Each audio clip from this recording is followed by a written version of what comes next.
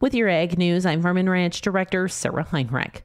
2022 will go down in the books as the third costliest year for weather disasters in U.S. history.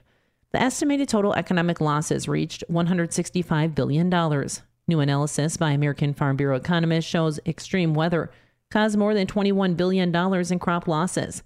The impact on American farms and ranches demonstrates the importance of Farm Bill programs to help rural communities recover from weather-related disasters.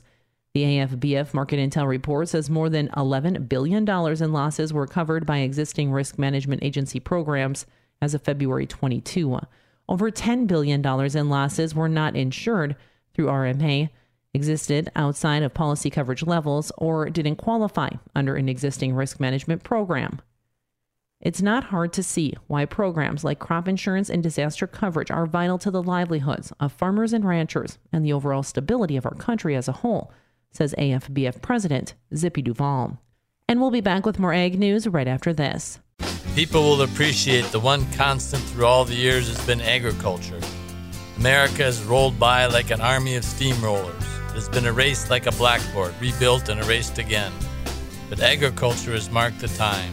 These fields, this way of life, it's part of our past. It reminds us all that it was once good and can be again.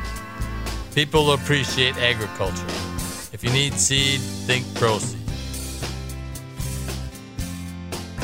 The USDA says export sales of corn and wheat both dropped while soybean sales declined to a marketing year low during the week ending February 24th. Corn sales to overseas buyers totaled 598,000 metric tons, down 27% from the previous week and 48% from the prior 4-week average. Mexico was the top corn buyer at 207,400 metric tons.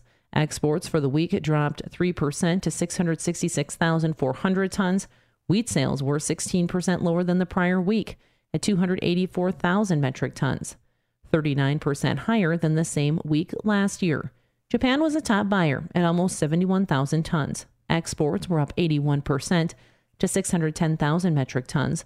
Soybean sales dropped 14% week to week and 25% from the 4-week average to 360,700 tons, the lowest since the marketing year began last September.